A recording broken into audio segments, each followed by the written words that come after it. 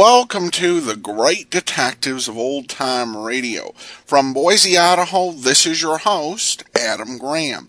If you have a comment, email it to me, box13@greatdetectives.net. Follow us on Twitter at Radio Detectives and become one of our friends on Facebook. Facebook.com/Radio Detectives. Before we do get started, I do want to let you know that the show is brought to you by the financial support of our listeners as our listener support campaign continues. And I particularly want to thank Patricia and also Karen so much for their support. We'll send along access to the premium site. And in addition, for all donations of $20 or more, we'll send you one ebook and one additional thank you gift of your choice. You have a choice of 7 ebooks and then an additional thank you gift among the items available. At the $20 level, we can send you a Perry Mason audio drama from our friends at Colonial Radio Theater on the Air.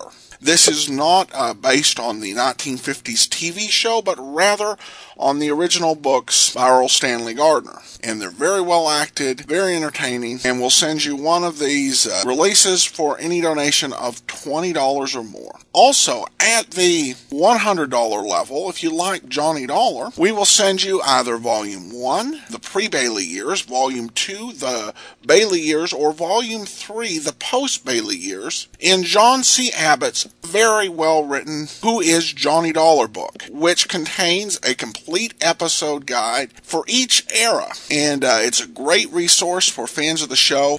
You can also find out what happened in lost episodes, because Mr. Abbott went to the library there in Thousand Oaks, got the details, and we'll send you one volume for a donation of $100 or more, or all three for $250 or more, listeners in the U.S. and Canada. You can support the show, support.greatdetectives.net. You can also mail in the donation, and we'll let you check that out on the website since we're running kind of long on the opening statement.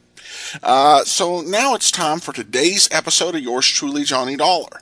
The original air date, November the 3rd of 1957, and the title is The Model Picture Matter.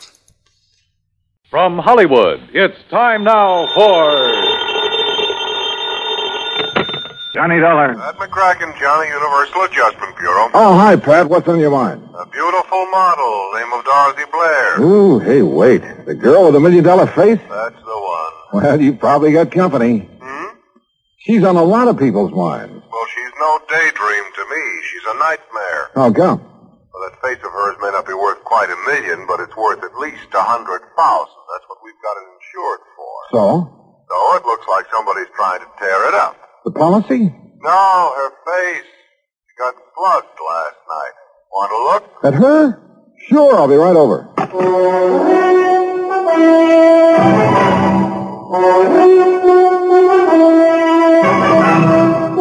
Bob Bailey, in the exciting adventures of the man with the action-packed expense account, America's fabulous freelance insurance investigator. Yours truly, Johnny Dollar. And now, Act One of Yours Truly, Johnny Dollar.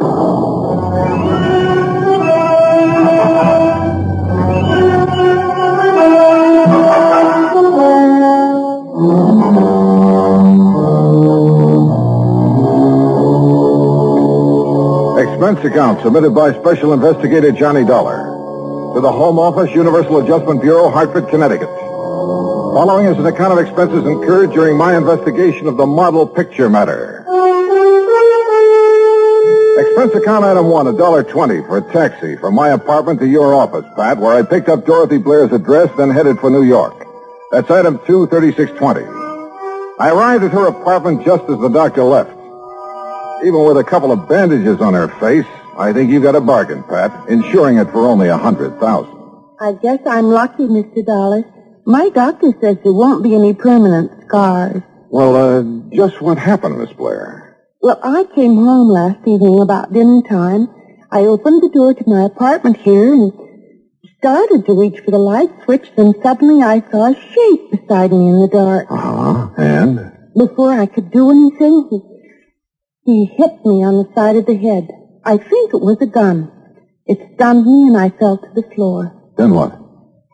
I remember hearing the door slam. When I could get on my feet and turn on the light, whoever it was had gone. I see. You think it could have been a burglar looking for money or valuables? I don't think it was a burglar, Mr. Dollar. You mean you have some idea who it was? Well? Jerry Dunsmuir. Who's he? A fashion photographer. A creep, Mr. Dollar. Oh? The real article, believe me. They ought to put that guy's eyes in jail. You've modeled for him before. About a year ago. I swore I'd never do it again, and I didn't. Until yesterday. Yeah, well, go on. Jerry'd gotten a commission to do a spread on winter fashion. He wanted to make some street shots with me in tweeds. Things like that. Street shot? Well, I figured the street would be a lot safer for me than his studio. But it didn't turn out that way, huh? No. After the second picture, he started in again with the same old line. And he's not very subtle, believe me. So? So I walked out on him. He didn't like it. But is that enough reason for him to break into your apartment and slug you? It wouldn't be for most people. But like I say, he's a creep. Yeah. Okay, Miss Blair. Thanks. I'll have a talk with Dunsmuir. And that was easier said than done. I took a cab to his address. That's item 3, $1.60. But his studio was locked up tight. So I contacted my old friend, Detective Lieutenant Al Rico at 18th Precinct Headquarters. You think you got troubles, Johnny? Try some of mine on for size. Oh, like what, Al? Like an unsolved murder I got tossed in my lap. Oh, that one I've been reading about. The girl up in... Yeah. Edith Summers. No lead. Sure, a real fat lead, except it's no good. Her ex-boyfriend, Ed Chatsworth. Lots of motive, but no case. Alibi? Airtight. So I got troubles. Now tell me yours. Mine? Well, I'm trying to get a lead on a fashion photographer named Jerry Dunsmuir. Dunsmuir? I never heard of him. How come you're interested? Dorothy Blair got slugged last evening. Oh, yeah, the girl with the $1 million face. I heard about it. She thinks Dunsmuir might have done it. I went up to his studio to have a talk with him, but it was locked up.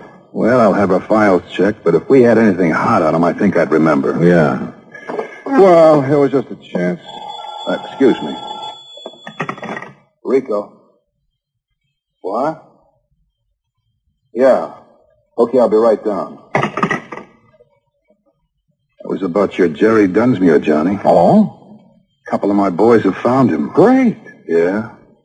They found him floating face down in the river.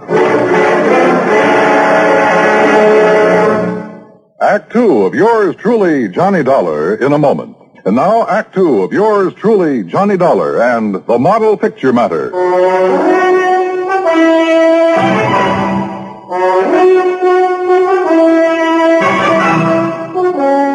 Expense account item 4, $1.80, cab fare back to Dorothy Blair's apartment. She had company. I'd like you to meet Edward Chandler, Johnny. Hi. Glad to meet you, Mr. Dollar. Dorothy, I wonder if I could talk to you for a few minutes. Why, certainly. I've got to be running along anyway. Still okay for dinner, honey? Sure. 8 o'clock. I'll pick you up. Bye, Mr. Dollar. Yeah, so long, Chandler. Dorothy. Did you talk to Jerry Dunsmuir? Now, look, you say Dunsmuir tried to get a date with you while he was taking some fashion shots of you on the street yesterday. That's right. He was pretty persistent about it. That's putting it mildly, John. And you think Dunsmuir is the one who was hiding in your apartment and slugged you last evening? Yes. I think he must have been the one. Why, who else could it have been? And why are you asking me all this again? There's nothing you haven't told me, Dorothy. Of course not. Why? Well, the police just fished Dunsmuir's body out of the river. He was murdered? I haven't seen the medical examiner's report yet, but it's a good bet. People don't usually go for a swim with all their clothes on. But who could... Johnny, you certainly don't think I had anything to do with it. I didn't say that, Dorothy. But your tone of voice, the question. Look, I'm telling you the truth, Johnny. Can you prove it? I can prove the part about him taking pictures of me yesterday. This manila envelope. It came in the mail today. Here. It's from Dunsmuir's studio. He always sends me prints. See? Here's one of me in a tweed coat. Here's one in a fingertip length. Okay, so he took pictures. I still want to know why you think it was Dunsmuir who slugged you if you couldn't see his face in the dark. Why, I guess because of the way he looked at me yesterday afternoon when I told him to stay away from me, not to call me again for a job. Oh, Johnny, believe me. You didn't see him after that, huh? Unless, of course, he was the one who slugged you in the dark. No. I didn't have anything to do with what happened to him, and I don't know who did. It's the truth, Johnny. Okay, Dorothy. If it is, I'll find out sooner or later. But if it isn't, I'll find that out, too. Maybe Dorothy Blair was leveling with me. But there were a few pretty important facts I didn't know. Was it really Dunsmuir who'd slugged her? And who killed Dunsmuir? And why? Also, this fella I'd met at Dorothy's apartment, Edward Chandler. Where had I seen his face before? Item 5, $1.75, cab fare to Dunsmuir's studio. A blonde secretary named Susan Billings was just closing up when I got there. She looked pretty dragged out. Please, Mr. Dollar, I've already told the police all I know. Right now, I don't exactly need any more questions. What you need right now, Susan, is a drink. Come on.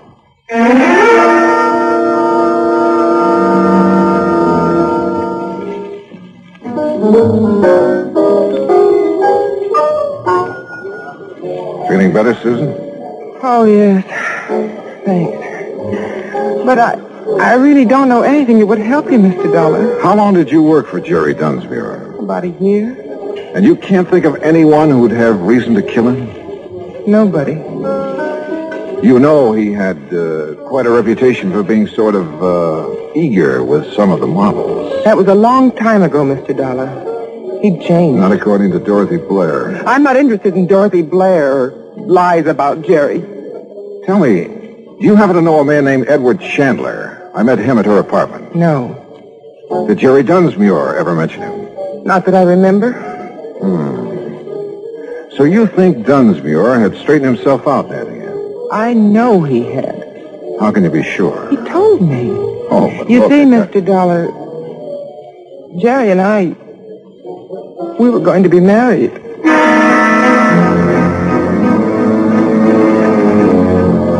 Either Dorothy had been lying to me about what kind of a guy Dunsmuir was, or else Susan had been living in a dream world. Either way, I was fresh out of leaves. I headed back to Lieutenant Rico's office, hoping I'd find some there. Johnny, the only thing we know for sure about Dunsmuir is that he sure had a weakness for women. Yeah, but Susan Billings believes that she was his one true love. I know. And I've been thinking about her. Maybe she found out about Dunsmuir's activities and didn't like him. It's a possibility. But if she knows more than she's told us, she's a pretty good actress. The same goes for Dorothy Blair, which reminds me I want to have another talk with Dorothy. I picked up a couple of names out of Dunsmuir's past, and I want to see if they mean anything to her. Want to come along? Sure, but we'll have to hurry. Hurry?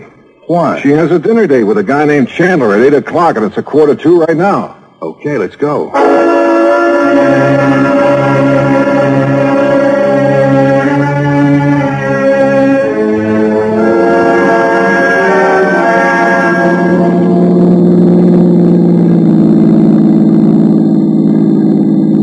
That's her apartment house right ahead.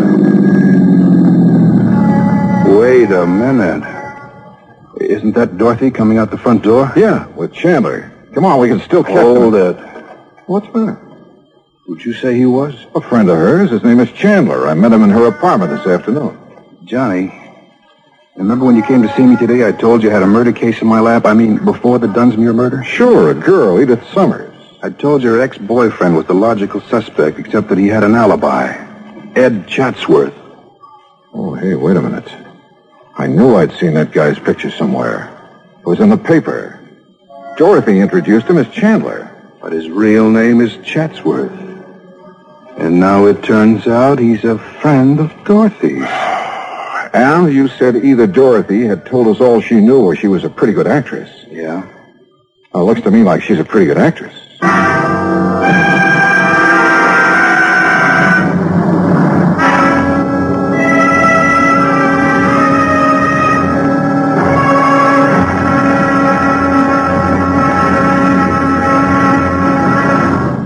Act 3 of yours truly, Johnny Dollar, in a moment. Act 3 of yours truly, Johnny Dollar, and the Model Picture Matter.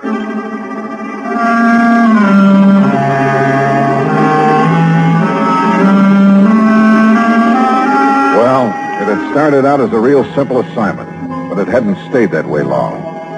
All of a sudden, we had 2 murders on our hands, and it looked like there was a connection between them.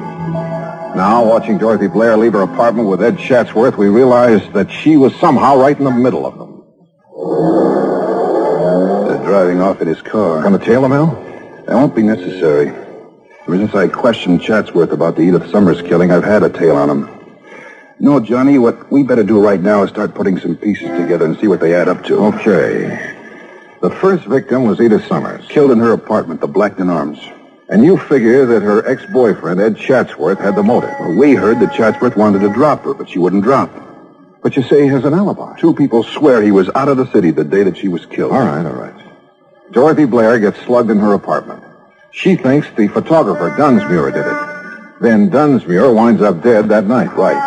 And now we find out Dorothy and Chatsworth are friends. Begins to add up, Johnny. You think Chatsworth was trying to drop Edith Summers for Dorothy? If so, maybe they rigged the deal. Chatsworth was to get out of town while Dorothy handled Edith Summers. In that case, you're figuring Dunsmuir found out about the deal and came to blackmail Dorothy. Right. She won't go for it, so he slugs her. Then either she or Chatsworth, or both of them, decide to close Dunsmuir's mouth for keeps. It's a possibility, Al. Yeah. It is a possibility, isn't it?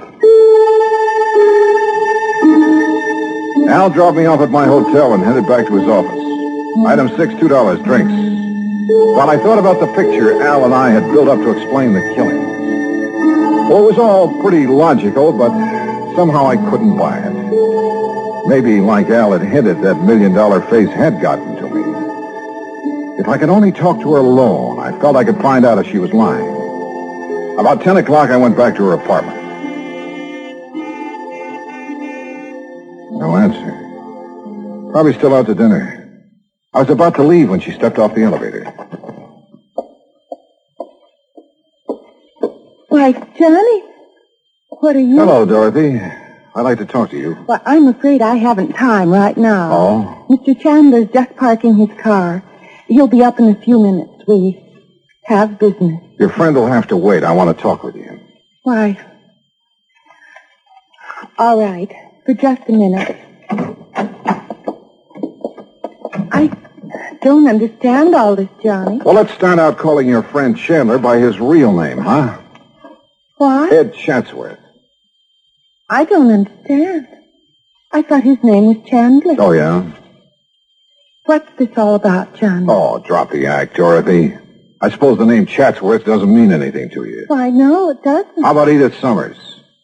Wait.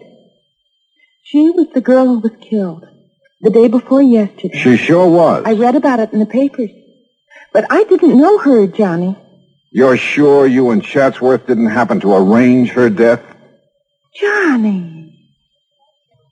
What's this all about? And your friend Dunsmuir, he wasn't by any chance trying to blackmail you? I don't know what you're talking about. Please, believe me. I didn't have anything to do with either of those killings. Johnny, I swear it. Okay, Dorothy. I guess I never could buy it. But I don't get this buddy-buddy routine, you and Ed Chatsworth. I only met Ed Chatsworth, or Chandler as he called himself, yesterday. Let's have that again. That's right. He said he was organizing a big promotion and wanted to feature me in it. Why would he give you a line like that? I didn't realize it was a line. He sounded very convincing. He said he wanted to see some of my pictures to see if Pictures? Wait a minute. Those pictures Dunsmuir took of you. Ed's coming up any minute to see them. He wanted to see some outdoor shots, he said. When did Dunsmuir take those shots? The day before yesterday. The day Edith was killed. Where did he take them? We moved around from place to place. You still have the pictures? Right there on the table. Come on, let's take a look. Are these all that he took? As far as I know. No, nothing here except you. Here, wait. This shot. Looks like the front of an apartment house. Part of the name in the picture. Blackton Arms. The apartment where Edith was killed. Johnny, look. In the background. A man stepping out of the apartment house. Yeah, out of focus. Hard to... Hold it. What is it? Is there a service entrance to your apartment? Yes. Somebody just came in. Get down. I shoved her to the floor and hit the light switch. None too soon. I eased out my gun but couldn't see a thing. And I knew I had to locate him before he located us. There was a cigarette lighter on the coffee table. I heaved it toward the kitchen and my aim was pretty good. The flash of his gun pegged him for me. I turned on the lights. It was Chatsworth, all right. I'd hit him in the shoulder, but he'd keep for the state. Johnny. He's the one who killed us, Edith Summers. Yeah, sure. He had an alibi rigged, but he spoiled it by walking out of her apartment into the background of that picture Dunsmuir took of you. Then he's also the one who was in my apartment. He probably recognized you by your face. Figured he could find the name of the photographer here. Slugged you when you came in. And I thought it was Jerry Dunsmuir. Poor Jerry. Yeah. Well, I imagine when Chatsworth comes to, we'll find that he killed Dunsmuir to get the negative. He certainly wanted that picture. Yeah. Most pictures don't do people justice. But I guess this one will do him all right.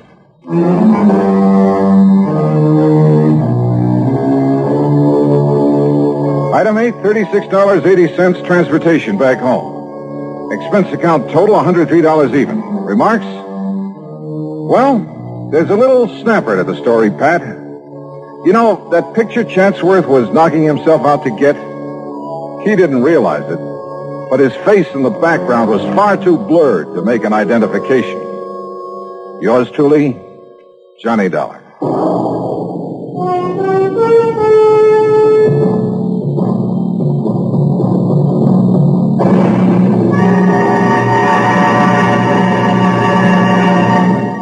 Our star will return in just a moment. Now, here is our star to tell you about next week's story. Next week, well, the darling of me heart comes back to plague me again. My old friend Meg McCarthy.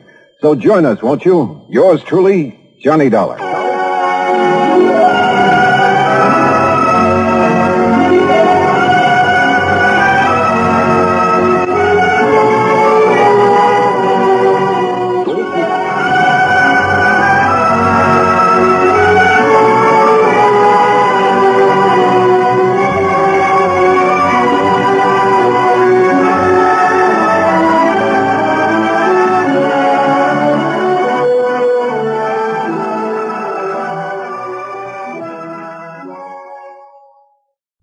Welcome back. Well, of all motives for murder, the taking of an unintentional picture may be one that requires the most suspension of disbelief, particularly if it's not done well.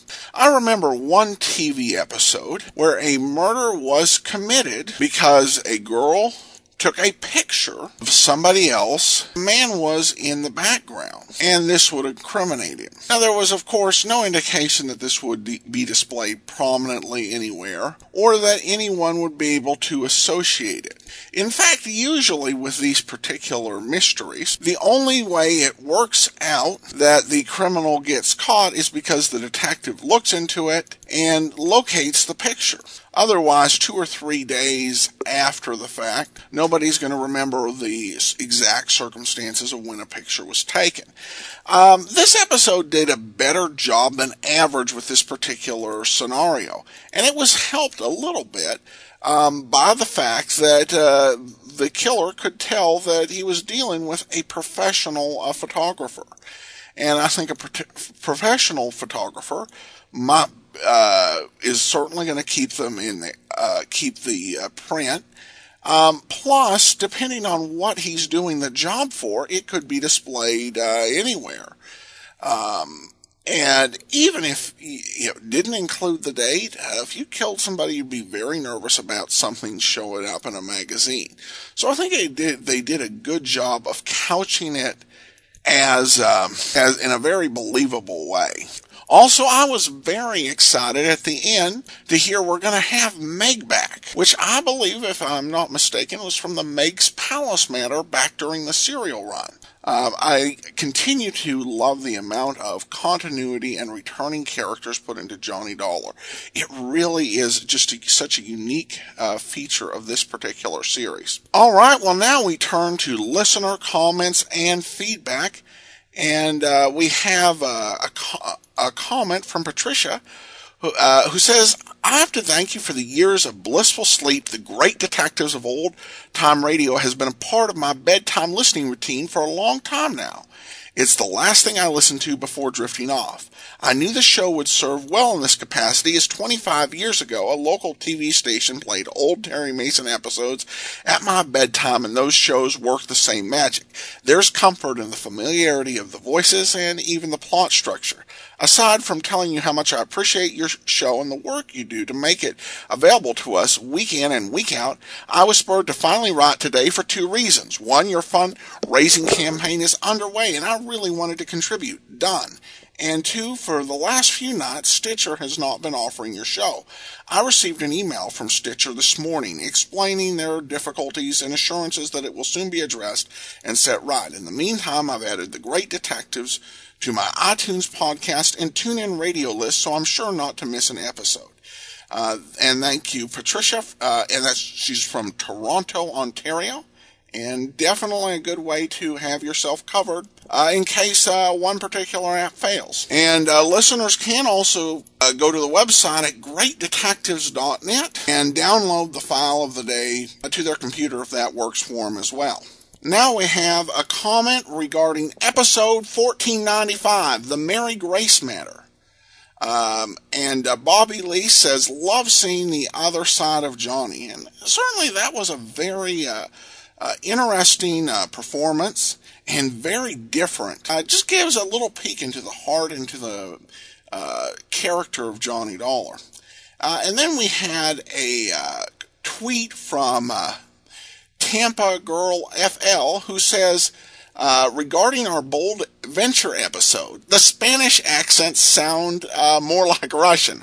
Ha ha, love the show. Well, thanks so much. And the accents did sound a little bit off, but sometimes that is just the case with Golden Age radio programs. And it may have been that they were trying to affect a different type of Latin American accent for realism, because this story was set in the Dominican Republic. So they may have been reaching for something just outside their normal range. And then this comment from Wes, who has been listening to our old shows, and I do appreciate his comments. Most of them would just require too much backstory to read on the air, but I like him reading the comments so people who come and listen later hear them. But Wes says, regarding episode 783, Let George Do It, the Starlight Pier, at the very end of this episode, you talk briefly about names creeping into the shows that now, decades later, we recognize from someone else, like characters named Jimmy Carter. I found this very funny listening in February 2015, because the announcer listed the other actors heard in this program, and the last one named was Eric Snowden. That's a name we'd recognize in 2015, but would have meant nothing in October 2012 when you posted this. Thanks so much, Wes. Appreciate the comment, and nice catch. And not one I would notice just because I don't tend to go and listen to my old stuff. So appreciate you sharing. Tomorrow we return with Dragnet, and join us back here next Friday for yours truly, Johnny Dollar. In the meantime, I do encourage you to support our listener support campaign, support.greatdetectives.net. And among the thank you gifts we do have are gift certificates to radioarchives.com. This is a small business, and I really love the quality of sound on their reproductions. It's really premium, almost luxurious, I think would be a very good word for their sound. And you can choose from some of their smaller old-time radio sets or their larger ones. For a donation of $50, we'll send you a gift card good for one of their smaller sets, and a $100 we'll send you one that's good for one of their larger sets in terms of the downloads. It's particularly nice because it's high quality, and if you're outside the country, you can just listen to it, download it on your computer, and not have to have something shipped out. At any rate, full list available items at support.greatdetectives.net, and mail in donations, if you would like, to P.O. Box 15913, Boise, Idaho 83715. Please review restrictions and be sure checks are made out to Adam Graham. And speaking of that, I am he, and that's all for today. From Boise, Idaho, this is your host, Adam Graham, signing off.